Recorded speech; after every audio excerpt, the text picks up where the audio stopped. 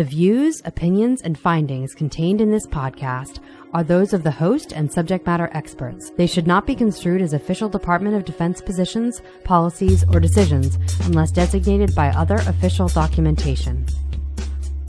Hi, welcome to Clinical Updates in Brain Injury Science Today, or QBIST, a bi-weekly podcast for healthcare providers about current research on traumatic brain injury, also known as TBI. This program is produced by the Defense and Veterans Brain Injury Center, otherwise known as DVBIC. I'm your host, Ann Bunner, filling in today for our regular host, Inbal Eshel.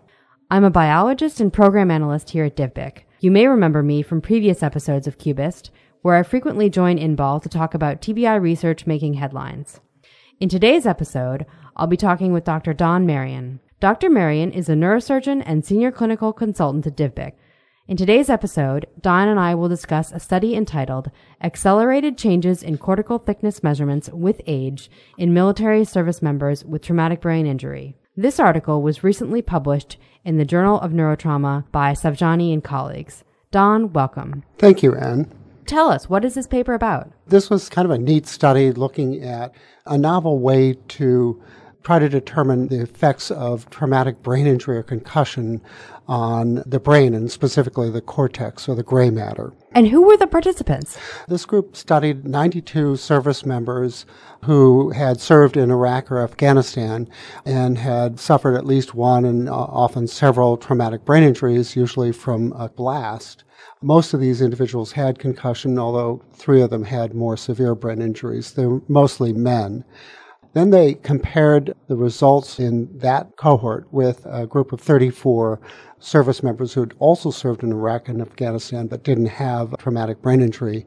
And finally, they determined what the cortex or the gray matter of the brain should look like in terms of its thickness based on a large sample of 762 healthy control subjects obtained from open media. Tell me about cortical thickness. What causes thinning? As you age, your brain normally changes, and so by midlife, you can already begin to detect some thinning of the cortex. Thinning is actually in fairly unique locations, so typically with aging, you would expect to see thinning more in the prefrontal and the frontal cortex, maybe not so much in the temporal lobes or the hippocampus. So in terms of these locations of thinning, how do brain changes after TBI differ from brain changes during normal aging?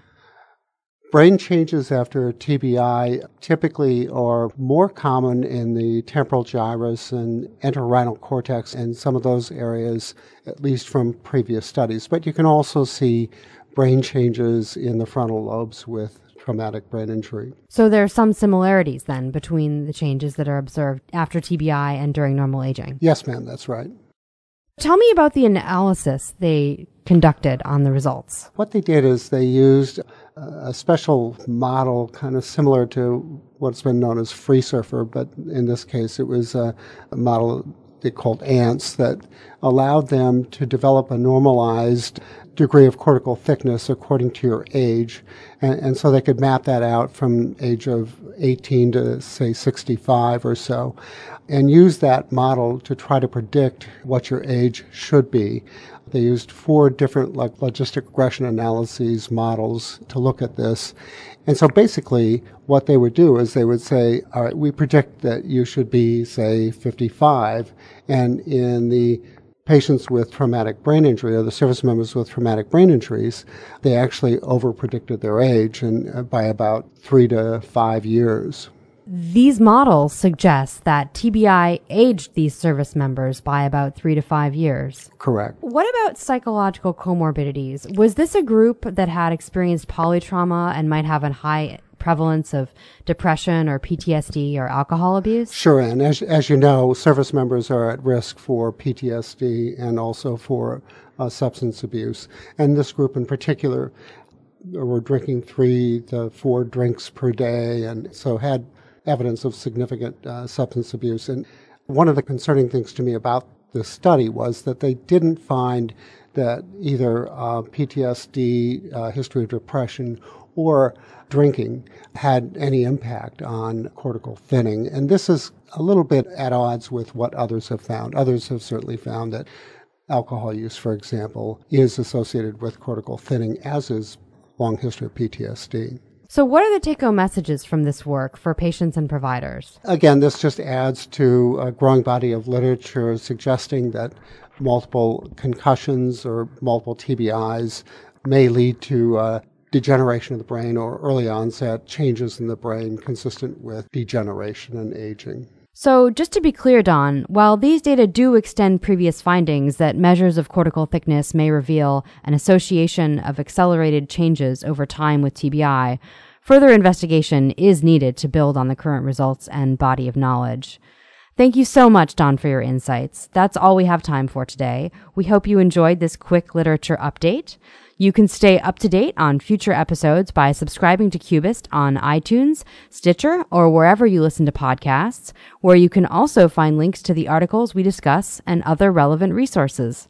Speaking of relevant resources, myself, Dr. Ann Bunner, and the Deputy Director of DivBIC, Ms. Kathy Helmick, will be giving a free webinar on gender differences in TBI outcomes on Tuesday, September 19th at 11 a.m. Eastern Time. This is part of a 3-day continuing education summit featuring almost 30 expert speakers on a variety of issues related to TBI and psychological health. To register, go to divbic.deco.mil and click on the banner that says 2017 Summit, register now. That's dvbic.dcoe.mil. If you have any questions about the podcast or about DivBIC products or programs, or if you have feedback for us, please feel free to email us at info@divbic.org. That's info@dvbic.org.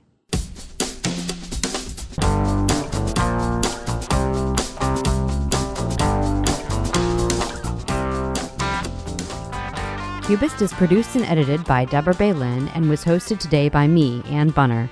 It is a product of the Defense and Veterans Brain Injury Center, led by Acting National Director Dr. Thomas DeGraba, and the Defense Centers of Excellence for Psychological Health and Traumatic Brain Injury, led by Acting Director Dr. Richard Stoltz. Thank you for listening. We'll be back in 2 weeks to explore current concussion research.